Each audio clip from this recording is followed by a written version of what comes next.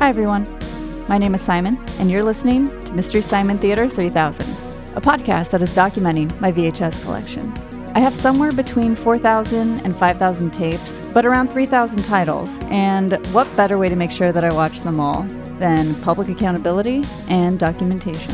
Visit MSimonT3K.com for a list of titles, and you'll see that there are lots of movies that you've heard of, seen before, or maybe even own. But there are so many major studio movies that you've never heard of, or that you've completely forgotten about. And that is part of the magic of this collection. There are so many renowned or Oscar-winning directors and actors who made movies that did not survive the cultural zeitgeist. And I'm going to watch them.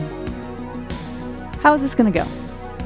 Well, each episode, I'll discuss 5 tapes that are drawn at random via a random number generator. I'll tell you about the box art, I'll read the synopsis on the back, I'll highlight any pull quote reviews that are featured, especially if the movie got 2 thumbs up. We might even bring up those 2 old guys who argued about it. But the real gem of this collection are the trailers. The tapes in this collection don't hold a candle to the long forgotten titles that are in these trailers.